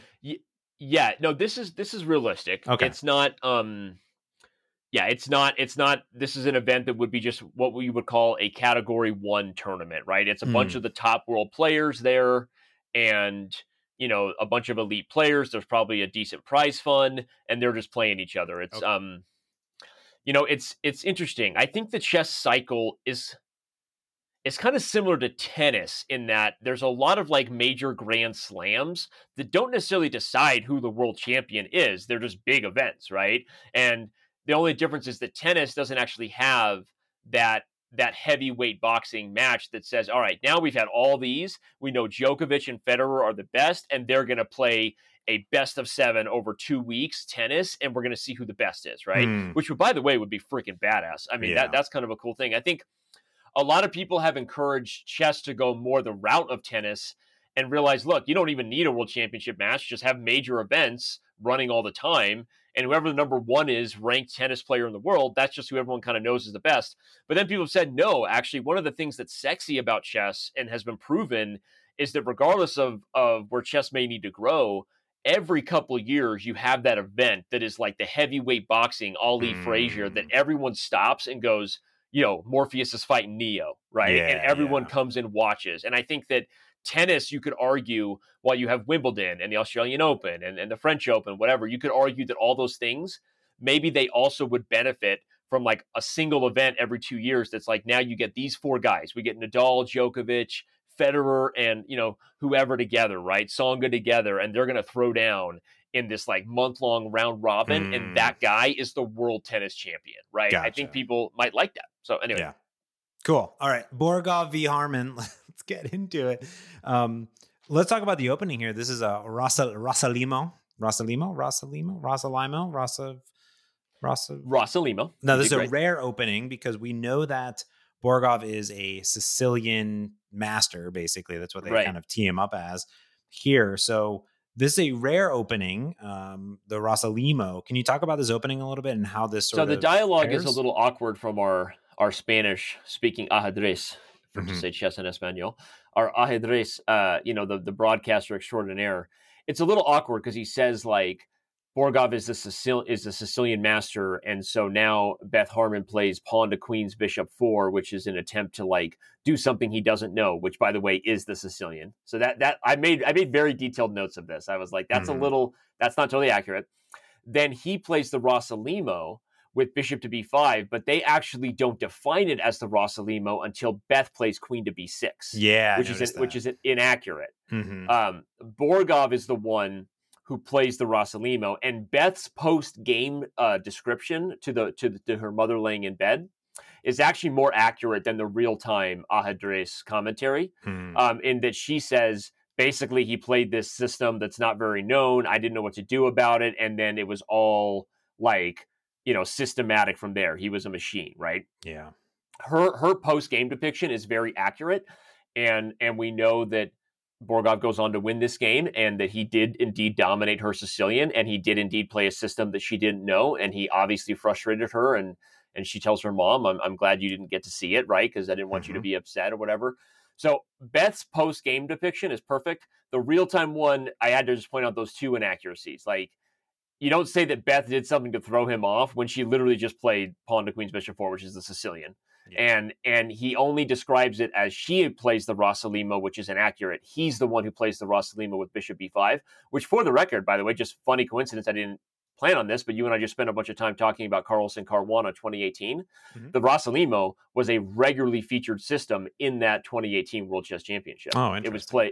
It was played often, but at this time in the 60s, it's a very good depiction to say that it was kind of a sideline, not something she would know very well. Gotcha.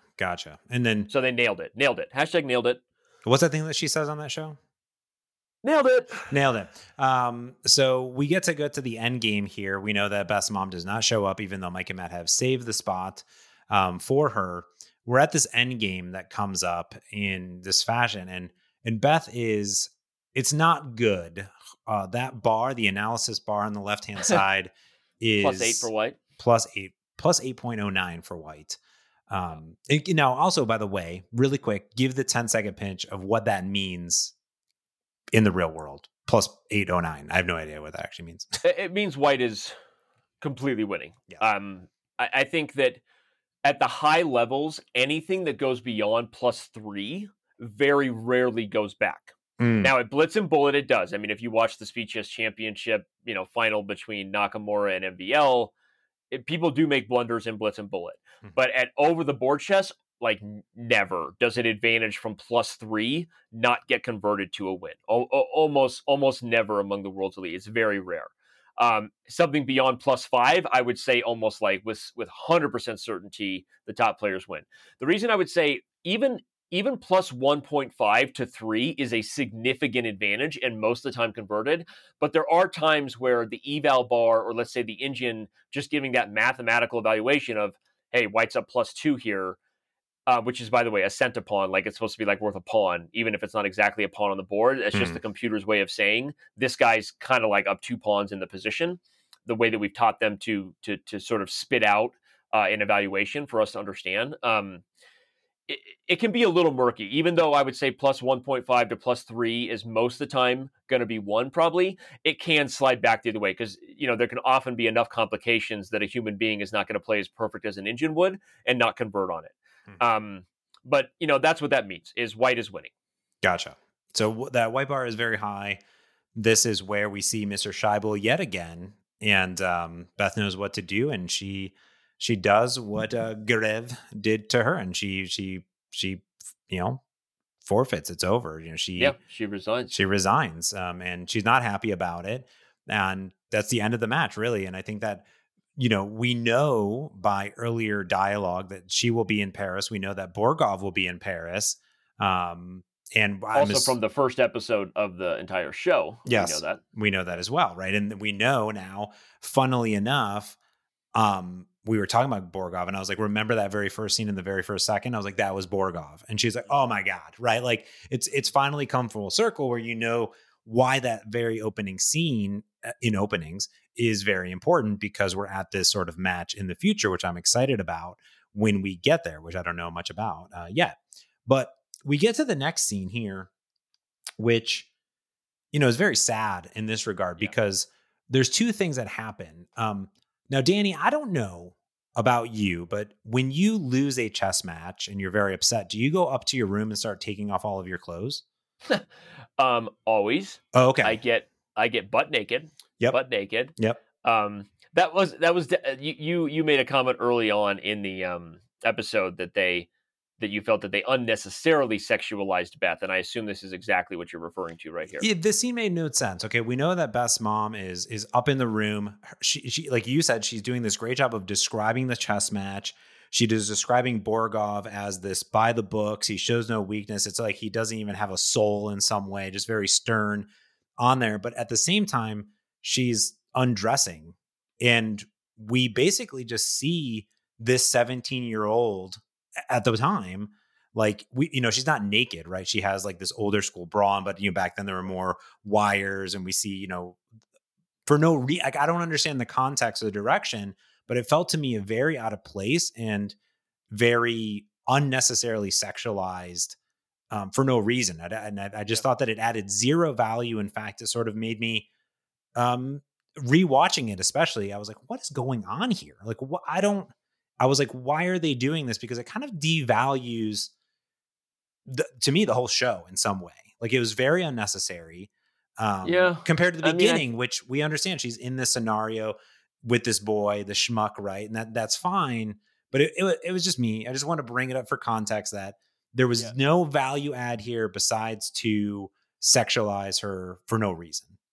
I totally hear you, and I think that's totally fair. I'll push back for the sake of saying one point potentially, like I'm maybe reaching a little bit, but one like kind of subconscious point I think they're trying to imply, especially because we know that she ultimately finds her mother dead in the bed. And at this point, you've seen the episode, everyone, so don't get mad at me.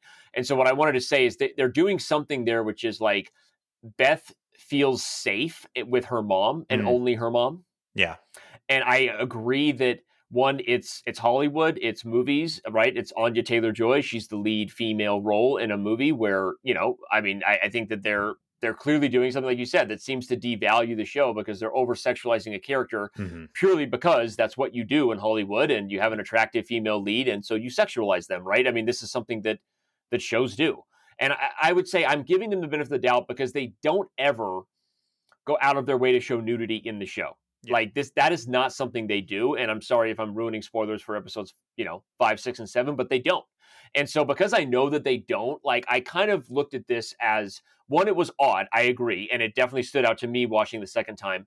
But there's something that she's doing, like she's sort of like letting her guard down with her mom. She's like, it's not just, sort of venting about how Borgov just destroyed her, but she's getting out of her uncomfortable clothes that she has to wear in this like male dominant world. She's just like stripping down and being real Beth and expressing herself in terms of how she feels vulnerable about how she just got, dominated by this guy. And then, like, twist ending, Beth Harmon's life is about to get even harder. We're in the midst of a real tragic 7-episode show. Everyone buckle up, because mom is dead in the bed and from alcohol, not necessarily, we'll say alcohol over an entire lifetime, right? Kind of. Yeah. And so that's all going to be my pushback. And I don't disagree with you. I found it slightly out of place, but I'm giving them the benefit of the doubt that maybe you don't have, because I already know that I don't find that this director and the writing ever went out of their way to add unnecessary, like, graphic nudity or sexuality. They clearly sexualize her, but it's also, the story of a woman coming into her age, and we see what happens with male characters later on in the show, which I won't spoil. But because I don't feel like they ever cross the boundary, I kind of looked at this as like, she's just like pissed. She's like throwing off her clothes, and she's going to take a bath because she's got to relax, and she's going to vent with her mom and this and that. And that's someone who she feels so safe with. And then, oh my God, like, mom, what happened to you? Right. So that's my only pushback, but I do hear you. And I definitely see it. I think that, again, it's hard to be, we're both white cis males, right? Talking on this podcast to the best of our analogy. While I am heavily involved in D&I exercises and heavily involved with conversations with people in my life, I can't, relate. But I can say this is, if it was the opposite in this, and this is me talking about movie and television and not, chess, which is what we like to do on this podcast, because I come from that background too, is like, listen, if Borgov had lost this match and we follow Borgov back into his room, is Borgov stripping down and looking at himself, and were we looking at him? We're not, by the way. So I think that's where if we flip it, it's there. Yeah, I agree. I think you almost would have like been just like how movies can do a lot with one line of dialogue, like, come in, I'm so frustrated, I can't wait to take a shower. Yeah. Like, can you believe this happened? Right? Maybe if you say that, right, or something like that, like, it makes it like, all right, well, she was on her way to take a bath, right, or something. I kind of jumped context, to that, right? You're mixing context. Exactly. And yeah. So anyway, so yeah, then let's, so she loses this game, she vents to her mom, and then the big ending of our episode is oh my God, Mrs. Wheatley's gone. She's Wheatley's gone. She's there still. It's heartbreaking in many aspects, not only to watch Beth go through this again, right? In this vein, she's lost 2 moms at this point. She's alone in Mexico, right? She's still, Mrs. Wheatley earlier says that she wasn't feeling well, that she had caught a virus. We find out that we believe it's hepatitis. There's many forms of hepatitis, which is a virus of the liver, right? And you can get vaccinated. A lot of people are vaccinated against hepatitis now, but this can have an onset of alcohol as well, which we see this long-term thing here.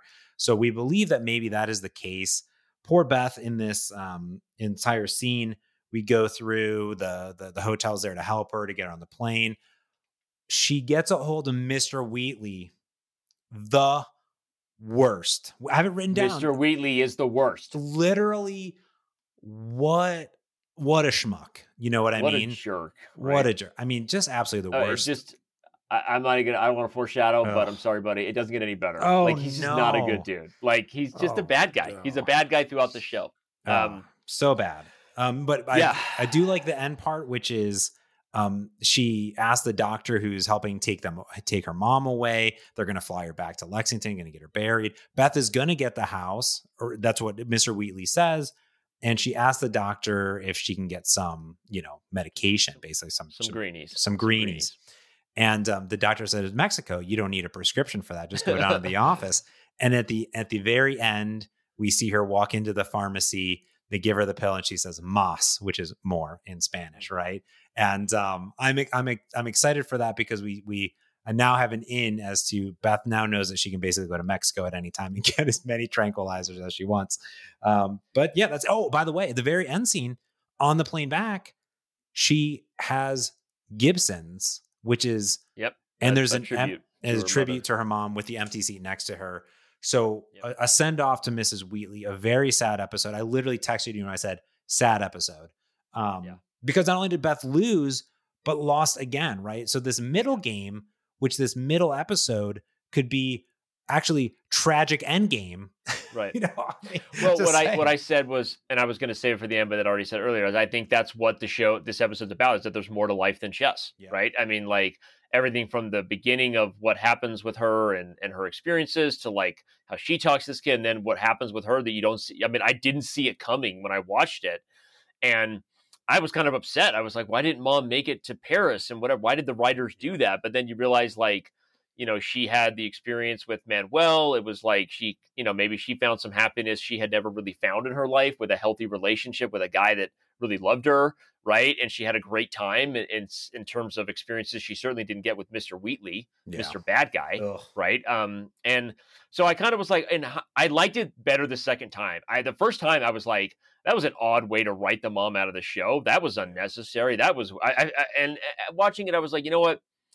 In the end of this episode, like the message is clear. Like Beth, her tragic life continues, her chess talent continues, but she's being shown like, look, welcome to the real world. This is a struggle. Borgov is not going anywhere, and there's more to life than just chess. Your mom wanted you to experience that. She was constantly pushing you to realize that, and now she's gone, right? Which just is the ultimate sign up that there's more to life than chess, right? And I think, so again, knowing where the show go, I thought this was actually, it wasn't my favorite episode of all of them because it was sad and dark, but I don't feel like in the end it was bad. And knowing where the whole show goes, I really feel like it sets the tone for a back half that is going to be drama filled, full of obstacles to overcome for Beth Harmon. And we pay a tribute. By the way, I had Gibson's the other night with my buddy Dallin because we wanted to pay tribute to the Queen's Gambit and all new people learning chess. He's like, dude, let's make Gibson's. So we did.